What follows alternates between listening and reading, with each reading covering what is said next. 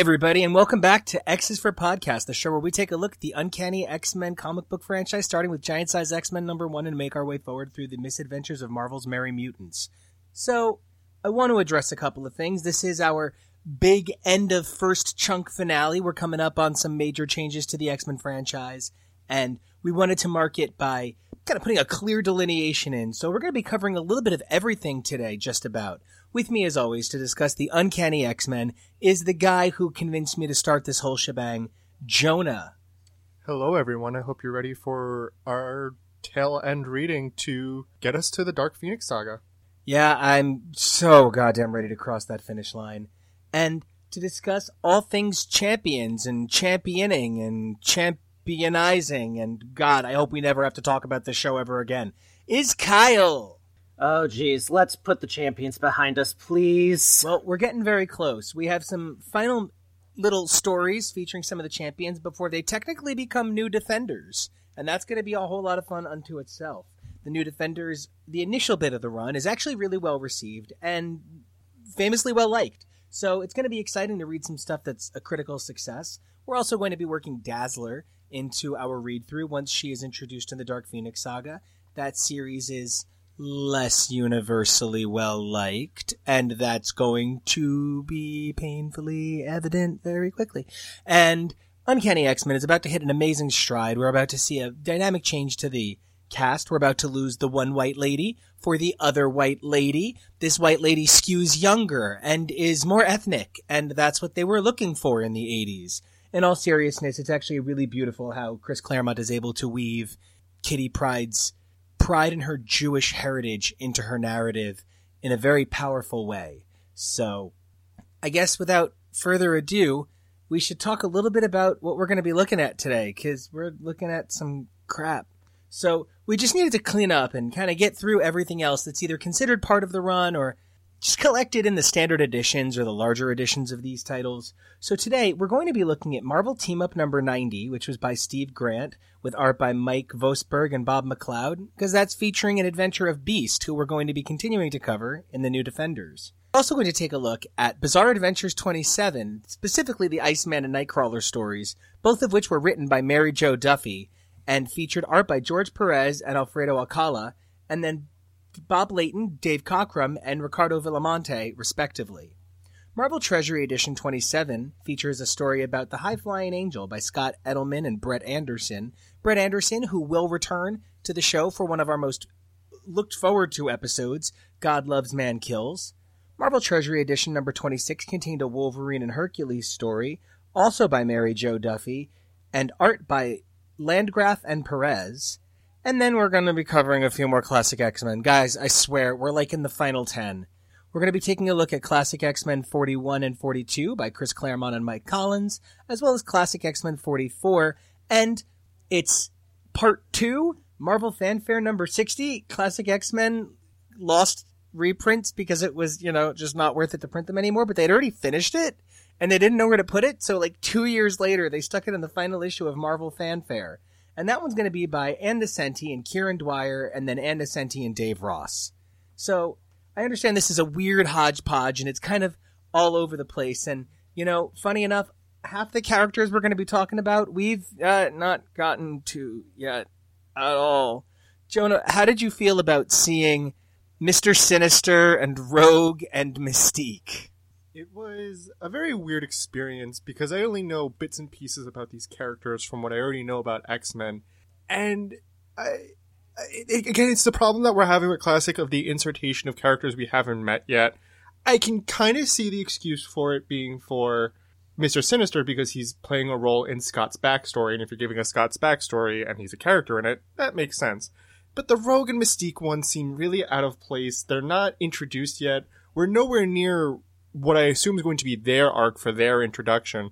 So giving us backstory and characterization and all this stuff about two characters we haven't met yet, or probably not near yet for a couple of years, when these are first released, is really a choice.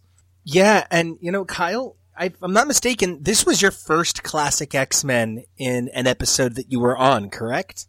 That's correct. So it was definitely a surprise to see some of these showing up in the current timeline that we're reading. Yeah, and I know because of your reading experience with X-Men, you're familiar with Mr. Sinister, Mystique, Rogue, and the fact that Mr. Sinister plays a backstory component to Cyclops in a retconned 90s kind of way. So you knew these stories, even if you didn't know these particular issues themselves, right? Right. Now, finding out that these things that you know to be like canon fact were actually from classic backup stories written years later, was that, like, how did that feel, considering, like, you had to read all this dumb Champions that nobody even remembers and no one ever brings up, and then there's this stuff that people bring up all the time that's in, like, our cast-offs. How did that feel? Honestly, it was really surprising. I had heard about these stories, and I wasn't aware that this was how it actually played out. For me, I just felt that it was so serendipitous that Marvel Treasury Edition had this Hercules and Wolverine story. Bizarre Adventures had an Iceman and a Nightcrawler story. It just made sense that we would take all of this and we would put it together and we would unite the team and we would come together like a crossover event. So I just want to kick this crossover event off with a quick synopsis of the material contained within, and I'm going to turn that over to Jonah. Okay. Marvel Team-Up number 90. P.D. Parker goes to the science fair only to find that all the women are fawning over the Beast. The two just happen to catch two villains trying to steal tech.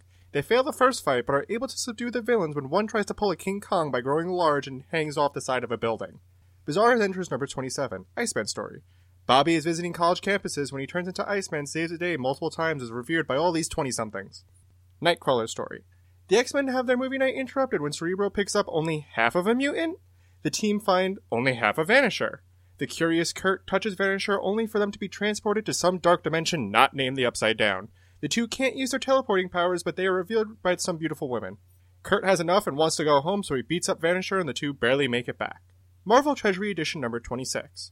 Wolverine and Hercules fight in a bar only to realize there is more than enough women in debauchery to go around.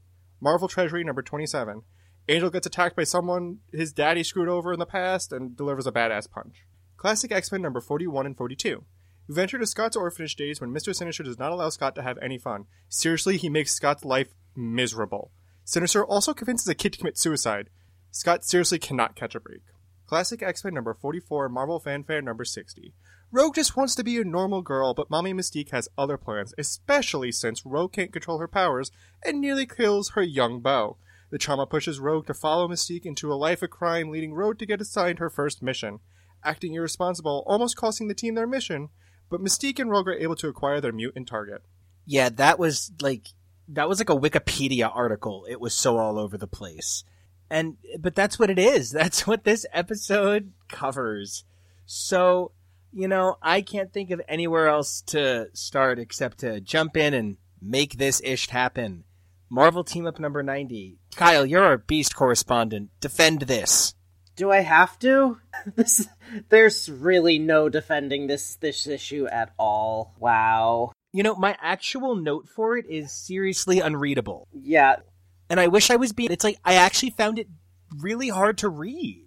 It took me quite a while to understand what was going on. For a moment, you've got Peter being jealous of Beast because everybody wants to be with Beast, and then you've got a Batman wannabe and some giant lamppost trying to steal a microwave. I'm standing here and I'm looking at Jonah and I'm like, yeah, this is pretty fair. Yeah. And what sucks is Jonah and I just read the most fun Marvel team-up we've actually gotten to read so far. It was like 2 episodes ago. It was Nightcrawler and Spider-Man teamed up on a date against the circus. It was so much fun, and it was by Claremont, which makes a lot of sense. Jonah, you've had much less exposure to the Beast, and this could not have endeared him to you. No, we've seen Beast in a couple of Marvel team-ups, but this one he's just kind of a horn dog a little bit, kind of just like a player. He's got so many women just fawning over him and literally wanting to stroke his fur. It's probably very surreal, considering Beast, I don't think, is like the most handsome X-Men. Sure, maybe pre-Blue Fur days, but it's weird that they all literally just want to like have sex with him in the middle of this science fair. Kyle, you're absolutely right. These two villains are completely removable. The one that looks like a lamppost, the electrical skeleton man, doesn't make sense. He's like some scientist who had his particles scattered. So while his particles are scattered, he built himself a suit to contain them. It doesn't make sense. This Marvel team-up just comes off very clunky, very shoved together, poorly paced. For my money, this is the weakest of the classic X character stories. Of the 3 Defender Champion stories, this is the weakest. Definitely agree with that. I think that the next 2 stories that we read are a step above this. Well, then you know what? Let's just get to them. The Iceman story, I've read that Iceman story a few times. I have a copy of Bizarre Adventures 27. When I worked at a comic shop, one day a guy came in with a copy of Bizarre Adventures 27, and it's not that the book is worth a particular amount of money, but it's a magazine format, so it's a little bit more difficult to get.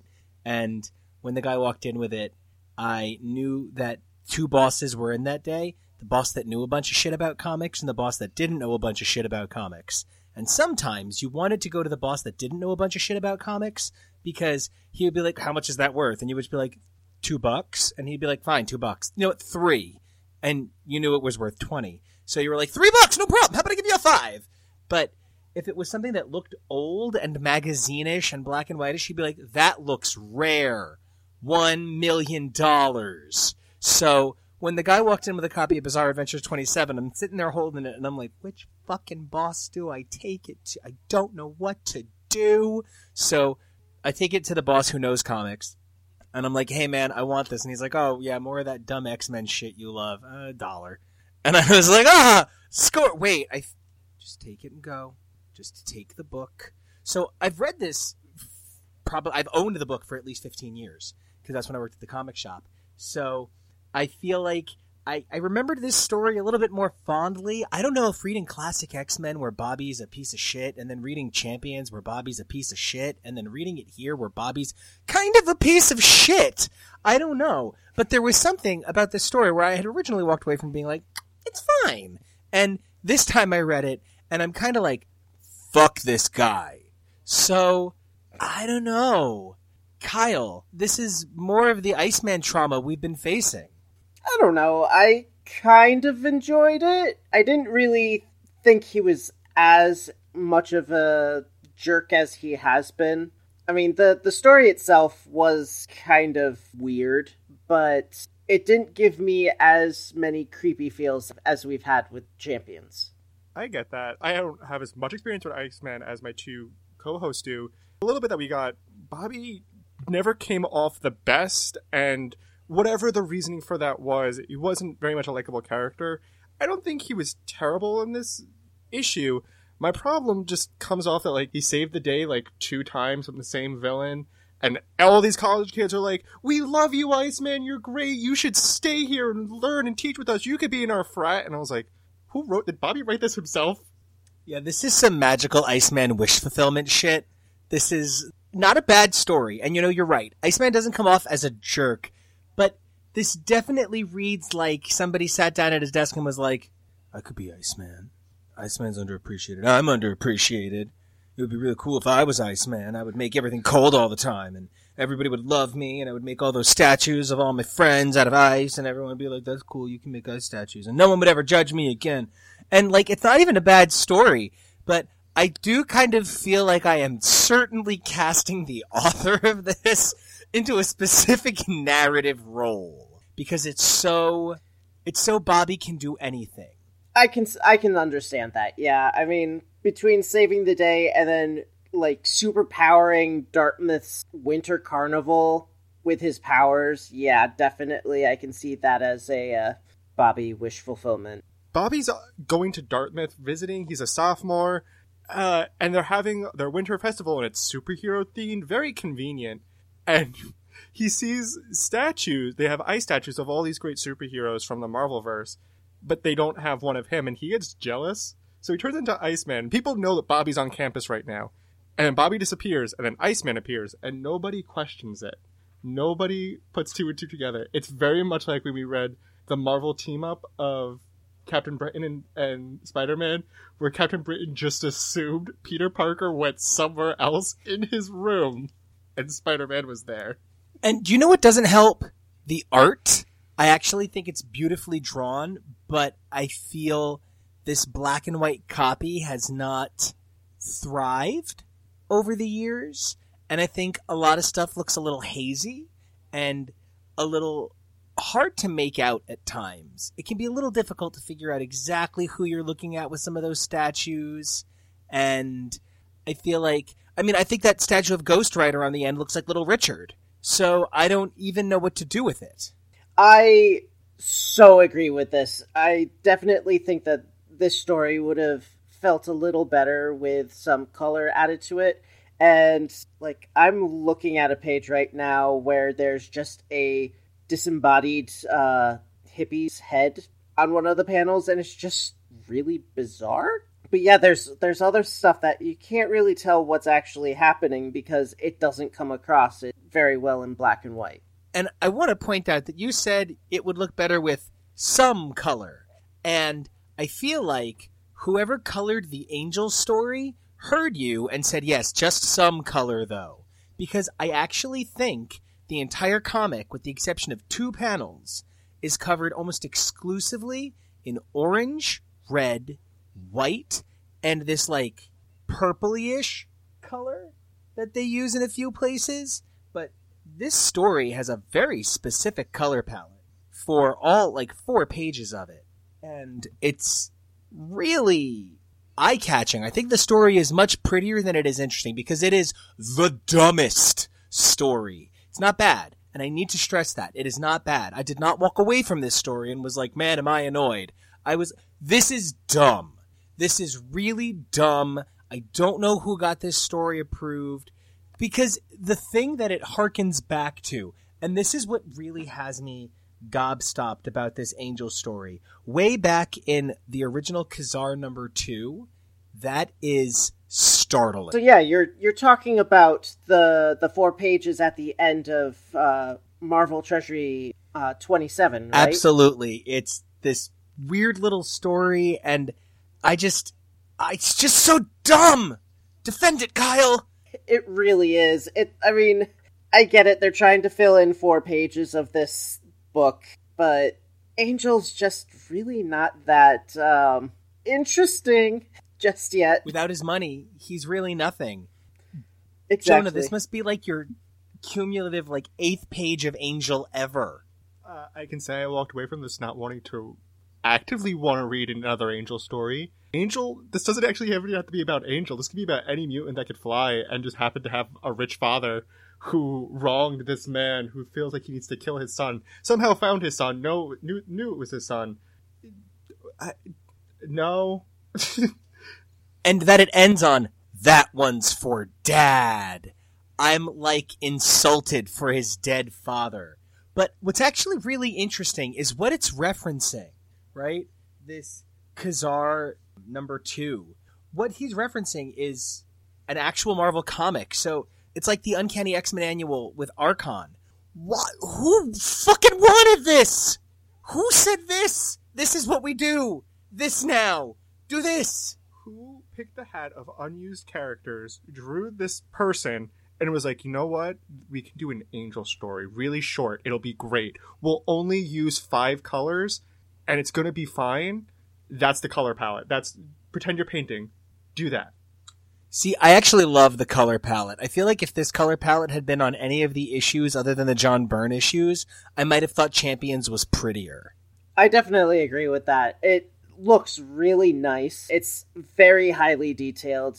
You can see emotion in Warren's face. What you're commenting on, all of that beautiful work in the art, that is something that is so special to the next piece that we're going to discuss by Brett Anderson, God Loves, Man Kills. Not to get too excited about it, but it is one of my favorite pieces of X-Men ever.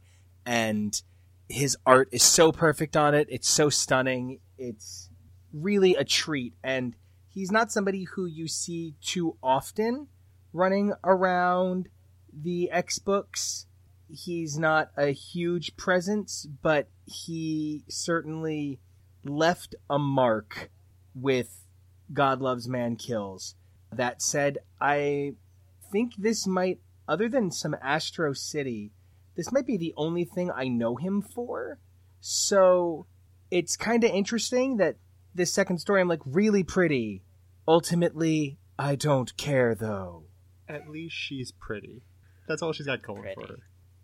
You know, I don't think I have any more to say on this story, so unless either of you guys want to chime in with something about the high-flying angel and his super dumb revenge scheme, I'm happy to round things out on that last champion and make a beeline to Hercules and Wolverine before they were alternate universe gay lovers.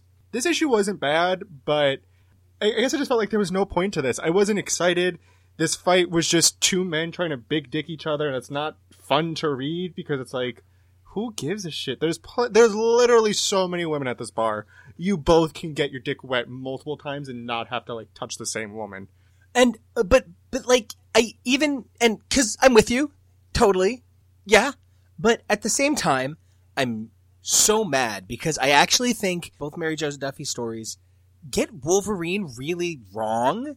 In this and the Nightcrawler story, he's like a petulant child. He's like a hyper exaggeration of can't cry masculinity, and I don't think that fits the character, and certainly not where the character is at this point in Chris Claremont's run. He's an exaggerated stereotype, and he has all the personality of a cardboard box filled with hair, and I have no interest in finding out more about this Wolverine. I don't know why Mary Jo Duffy's Wolverine is so, what's the phrase I'm looking for? Awful, but he is, and I don't like it, and this is the most I have liked Hercules in our entire read-through. Kyle, what was it like getting to see Hercules actually fun and have a good time? Why couldn't we have more of that Hercules? Because it comes with petulant Wolverine. Yeah, I'm not happy with this Wolverine. He's not the Wolverine that I know. But Hercules I like. And he's drawn mad hot. Oh, yeah. But again, you have all these women just hanging off of him, and they start fighting over everybody. Yeah, and like, I don't know. I can't imagine Wolverine being like, I'm not getting enough attention at this bar, so I'm gonna throw some stuff. He would just like, I'm trying to figure out the right way to put this. He would just go to a seedier place and just get some seedier action. Like, it just, this is so not this guy. That would be the Wolverine that I know. This is a little too clean of a bar for Wolverine to be in. He would never be in a popular establishment. He always goes to the worst hole in the wall that you can find, where sometimes I would assume maybe the rats and the roaches wouldn't even go, but I don't get this Wolverine because, especially at this point where we're reading, he's very much fawning after Mariko, as well as still continuing his love triangle for Jean, so I don't understand why he's so upset over this one redhead, who he was very cold to. It's not, Wolverine is more than happy to hit on a woman. And I also just want to make 2 points about the art. I actually, like, while I said Hercules looks hot as hell, I think Wolverine keeps looking like he's made out of licorice, and he looks weird. But beyond that, I keep thinking that the giant lion or tiger statue in the background is like Zabu is just randomly in this issue, and I keep getting really confused. But I also need to point out, guys, at one point, they punch a table, and the table cracks. It doesn't break. It doesn't shatter. The table just cracks, and then they have this giant cracked but totally reasonably standing together table that they're throwing around. And how do you punch wood so hard it shatters? That's not physically possible. That's not how wood breaks. And especially when we see how strong these two are, it should have just broken and splintered off the first time. There's no way Wolverine's claws get stuck in it and it looks like granite. It actually just looks like a cork. Does this bar have cork tables? I don't want to go there now. I wouldn't feel good there, but I guess... It looks too fancy to have cork tables. But can you imagine you just break a little bit of the table off and close up your drink so you can go home for the night? Guys, new business. Let's pioneer it. Do either of you gentlemen have any closing thoughts on the Champions Complex before we say goodbye to the Champions forever? Jonah, I'd like to give you first crack because you've had the least experience, but in your time with the Champions, like classic X-Men #1's Bobby Tirade, or this or any of that wonderful Marvel team-up you got to read. Where do you stand, Jonah, on the champions? Do you find them to be champions, my friend? No, I find them to be misfits, unlikable, terrible, mean, celebrating parents' deaths, just nothing likable. And it just proves to me when you don't know what you want to do with a character and you just make them unlikable, not good things are going to happen. No matter how bad the stories were or the plots or like how loose everything can be, a lot of people will forgive things if your characters are likable. And from what you guys have talked about and discussed, no character on the Champions ever came across likable and made you want to continue reading. The one likable character on all of the Champions was Ivan, and he was smart enough to leave first. Kyle, I feel like we've said goodbye to the Champions 100 times. We thought it was over at 17, and then there was more. And then we thought it was over after a bunch of random stuff that gets collected with it afterward, and no, there was more. And so now here we are at the ass end of way too many fucking stories about these characters that go in this era, and we've had solo adventures from a number of them, plus a little bit more of everybody's favorite furry blue beast. Kyle, you've done it. You've survived. We're looking at Defenders. We're looking at Dazzler. How do you feel looking back on your time with California's worst superhero team? I'm glad that I got to read their history a little bit, because this was a bit of the original X-Men's history that I was not aware of. So that was nice to experience. But I wish that it had been pulled off a little bit better. And now I am very, very, very much so looking forward to some better stories. You know, I don't think there's much more that I can say that I haven't already said myself. I wish it had been better. I wish the characters that I liked had been used in a way that was more likable and more fulfilling. I ultimately think most of the series was time wasting and trying to get to the next idea. I wish anything had gone anywhere with Darkstar. All said and done, I'm ready to move on to the next phase of our project. Kyle, congratulations on surviving. And yeah. I think that brings us to Bizarre Adventures 27's Nightcrawler story. Jonah, you are the Nightcrawler guy. So, crawl us through this night. I will say this, though. You aren't exactly out of the Champions' neck of the woods, since you have a Champions villain in this. And what happens is a result from Champions. Oh my god, it just won't end. Okay. Why? You thought you were done and you thought it was safe to read comics again. And you were wrong. Okay. The one thing I do want to talk about this, and what I think makes this a decent enough story, because I don't think this is the worst thing, one of the worst things we've ever read, and I actually kind of liked it a little bit, is that Mary Jo Duffy got Nightcrawler right. She didn't get Wolverine right, and she kind of didn't write Bobby well, but I think she did Nightcrawler a good justice. I like the detail that his favorite movie that he watches all the time is Zorro. That's great. This a little bit, I think, comes off as another wish fulfillment, where he's surrounded by beautiful women who want him to be their god. But, like, I didn't hate this, but I don't think anything really happened. And I was just kind of like, okay. Yeah, I'm not sure what this was a follow-up to. I mean, I understand it was a follow-up to something I read in Champions, but, like, who was clamoring for this? Who was like, random classic X-Men villain, Vanisher? Yeah, I really like where they left him off in Champions. Let's bring it up again. No one said that. I honestly didn't even remember his story. I don't blame you. I do want to point out one particular thing that really set this apart out of all of our reading. I think this had by far the best art. Specifically the 2-panel spread where they're teleporting through the Darkverse together and they're surrounded by alternate universe versions of themselves. You have on the left what looks like just standard them. Below them to the left, you have them as a badger and a duck. Beneath them, they are some sort of bird spider monsters. To the right, they're female. It's a great panel. This is an example of an issue where the black and white in no way negatively impacted the story, unlike the Iceman story where I feel it was kind of hard to pay attention. The art specifically looks a bit different, and I like it. I think it sets it apart. It's got a very European feel, and I enjoy that. I think there's some abstract to it. it's going to look a bit like the Captain Britain we're going to read later on from the 70s and 80s. And I just feel there's a lot of personality to this story. There's a lot of personality to the art. And other than the fact that all of these stories are designed to feel like they go nowhere and kind of do nothing, I think it's a good time. I actually liked it. It reminded me of a arc from Excalibur coming up in the future, the Cross Time Caper.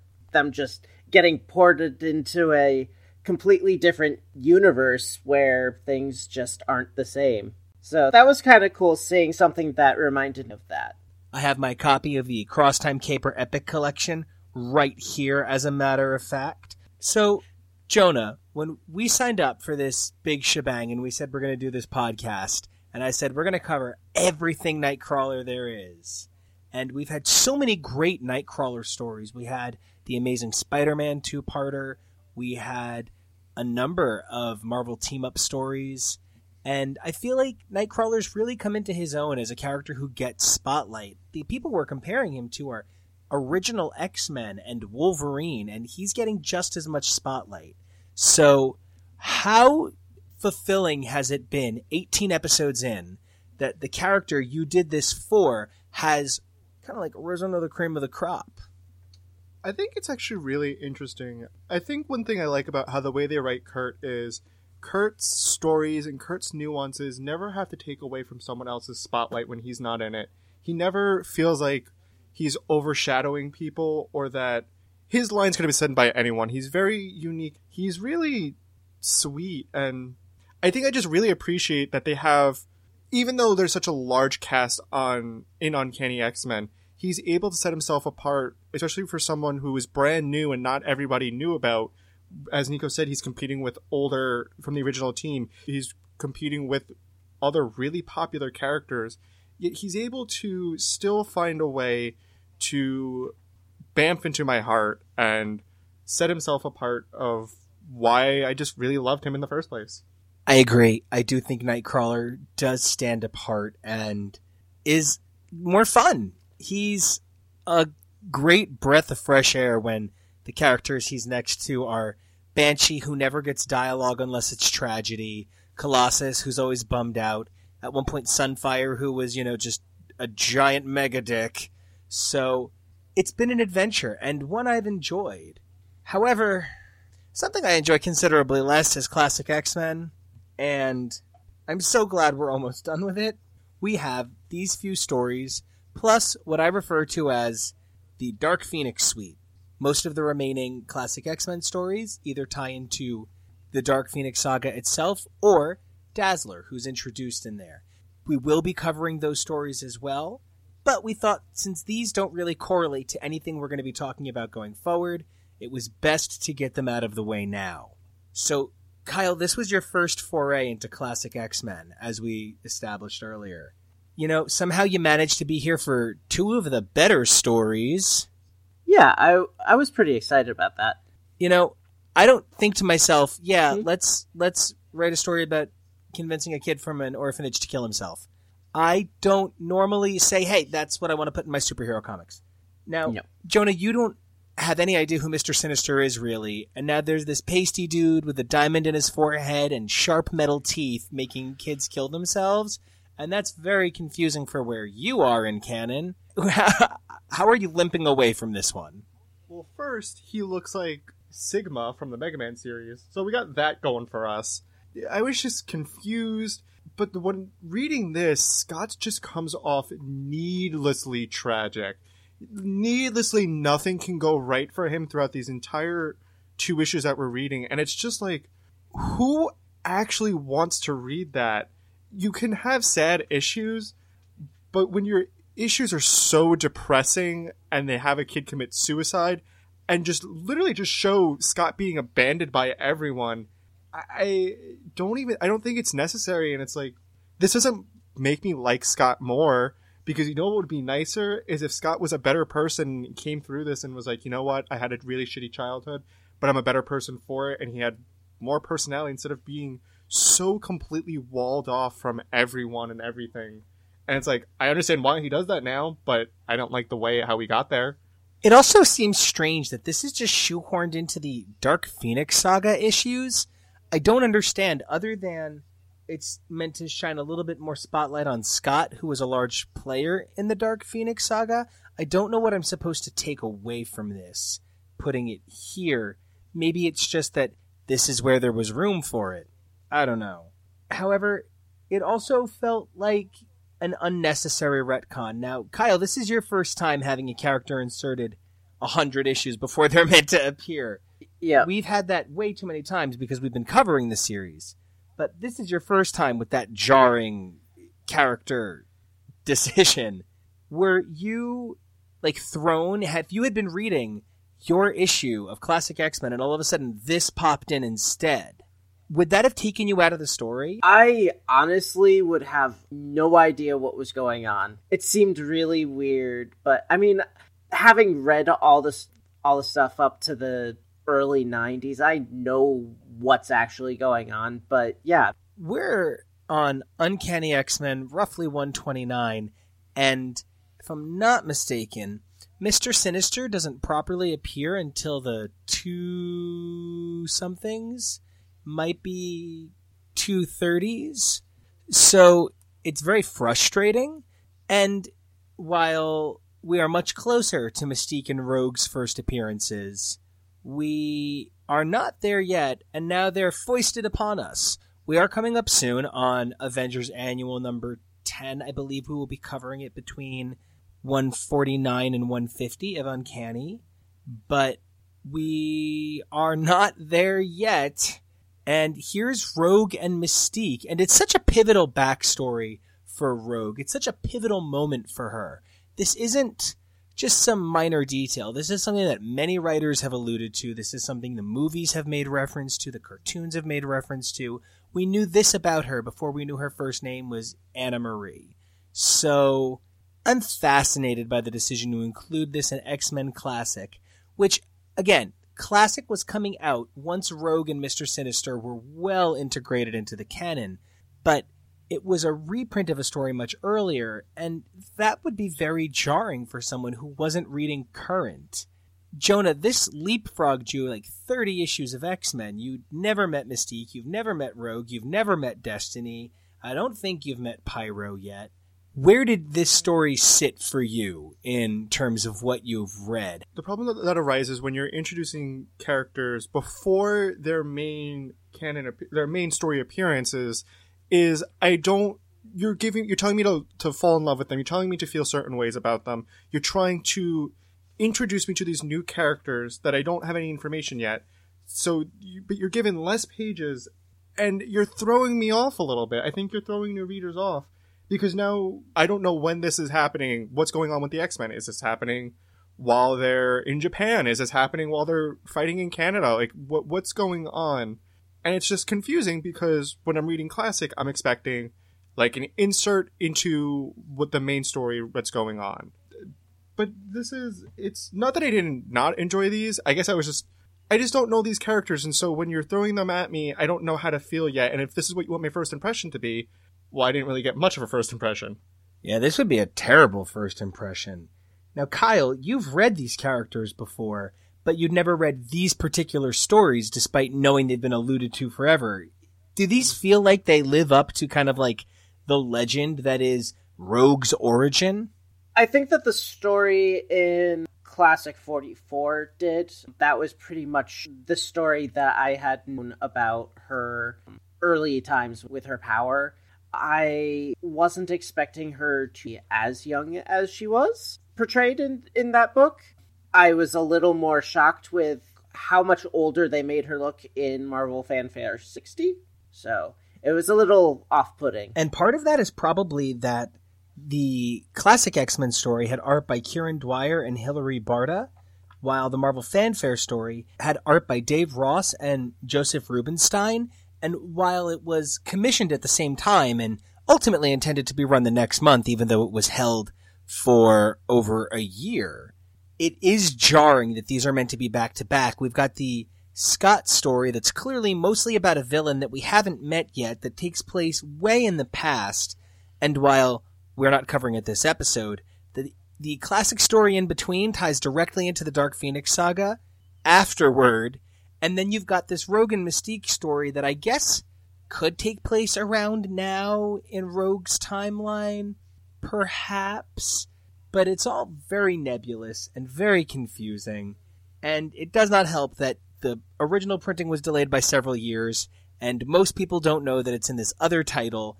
It's certainly a strange story that this was held for so long. That said, I feel like it's an okay version of what Claremont probably delivers better in 3-panel flashbacks. It just runs a little long for me, and I feel like there is no consistency in Rogue's character in the two stories, despite the fact that they were written by the same person. Yeah, I definitely agree that her character was not consistent. Like I said, she came off as a little child in the first story. In the second one, she came off as a petulant teenager. And even in the second story, she was absorbing other people's memories, but she was wildly inconsistent throughout that story. This is actually really fascinating for me to hear, because at this point, Rogue is an established character, and I know that she has characterization. And I agree with Kyle that this is wildly inconsistent between back-to-back issues where she's very naive and doesn't want to be a mutant to literally being addicted to using her mutant power. It's really jarring, and I kind of oddly have to say that I think I like Mystique more in these, which is, I know is going to be a weird statement, even though I don't know much about what Mystique is going to do in Main Uncanny. I liked her a lot more in this because she just came off very motherly, she just wants to do what's best for Rogue. More so herself, but a little bit of Rogue's interest in this. Yeah, well, like, she wants to do what's best for her while forcing her into a life of crime. There's that. But she's still a good mom about it. It's kind of like Weeds. It's kind of like Weeds. I get it. We all gotta do what we gotta do, Nancy Botwin. So, I'm thinking about how much we've already covered, and we're staring down the Dark Phoenix saga. And that's a really transformative time for the X-Men as a title. The story that we're going to read that begins in 129 is not completed in 137 the way anybody that began 129 intended. There was a lot of editors being like, what the fuck did you people do? And so much of what made this run iconic is adjusting by the seat of their pants. And we're going to see a new era for the characters of X-Men that had been relegated to the Champions. They're going to join either the Defenders, or I think they're technically the New Defenders, and we're going to see a number of them pop up in Dazzler's title. Dazzler's going to join the ranks of the mutants of the Marvel Universe when she starts appearing in Uncanny X-Men starting with 130. And the X-Men is going to become a very different title.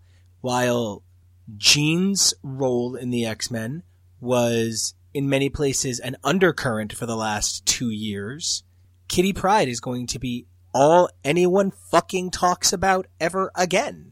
So that's awesome. And I love her. I can't wait. She's just so great. And Jonah, you just read really what amounts to the first major chunk of X-Men before what I consider kind of like the classic era finale. How much do you feel? What are you walking away with, man? Talk to me. I want to know. We close out a chapter with this. We just did Proteus, and that was fucking amazing. And I mean, this was less amazing. But talk to me about your Uncanny experience. One thing I do want to say is I don't think I'm more prepared to be able to love a character and excited to read than Kitty Pryde. I think probably it's the most hype and probably the character that I'm like, all right, I'm ready. I already love you. I don't know anything about you yet, but I already love you. Okay, it's great. So that's exciting. But something I've realized reading all Main Uncanny, starting with Giant Size X-Men #1, is I don't think they had an idea of how popular this was going to get and how successful it was going to be. And what I've realized is that Chris Claremont, when he gets to use his toys, I think when he was starting to get his feet and he was really utilizing his characters well, I think it's what set the precedent for a lot of comics and a lot of Marvel in general of what is going to come. I realized that not many people know how to write his characters well. They don't come off in the same Claremontian way. And they don't seem the same when someone else gets to write them. I've been really excited, and X-Men has been on what I would consider a real exponential curve of excitement and storytelling and well-writtenness, and the art has been consistently amazing. It's really interesting to see this nothing team start to slowly gain popularity and stumble a little bit while it's trying to fly, and then just fucking zoom at Mach 10 and really take off. The last few arcs in Uncanny that we've read and talked about and discussed were kind of amazing, and now we're entering what I assume is the most iconic X-Men arc, and one of the most, I guess, associated with the X-Men in general. And I am very excited to get to it and see, where the X-Men can go from there. I can't agree more. Kyle, I know you've been a bit more of an outsider looking in on the X experience, but you've had an opportunity to interact with these characters a number of times, a number of ways. Looking back on where things started with the show from what you've listened to and your own reading, how have you watched the X-Men transform from giant size number 1/94 to here in 128 as we face down the Dark Phoenix saga, which you're joining us for, so. Oh, awesome. Let me just say that I can feel the energy building. It's exciting, and I honestly can't wait. Neither can I. And to keep everybody abreast of what we're going to be looking at, the next episode is going to be Uncanny 129 to 131, along with classic X-Men backups 34, 35, 39, 36, and 40. They're in that order because that's the order they take place. The episode following will cover Uncanny X-Men 132 to 137, as well as classic X-Men 43, and the Phoenix story from Bizarre Adventures. After that, things are going to go back to normal for a little bit, and we're going to continue to cover Uncanny, as well as begin our foray into Dazzler. So we've got some pretty big stuff coming up, and I'm really excited to share it all with you guys. Really fast, Nico. You've read majority of the stuff that we've read before already. You've read the main Uncanny run. Through reading it again and reading all this supplemental material, how has your opinion changed on the X-Men? Did you learn anything new? Do you have any new character insights? Did you like someone that you didn't like before? Do you dislike someone that you liked before? How has this experience affected you? This experience has affected me in the following ways. I no longer like Iceman. I like Angel a little less than I did before. I find most of the classics completely pointless.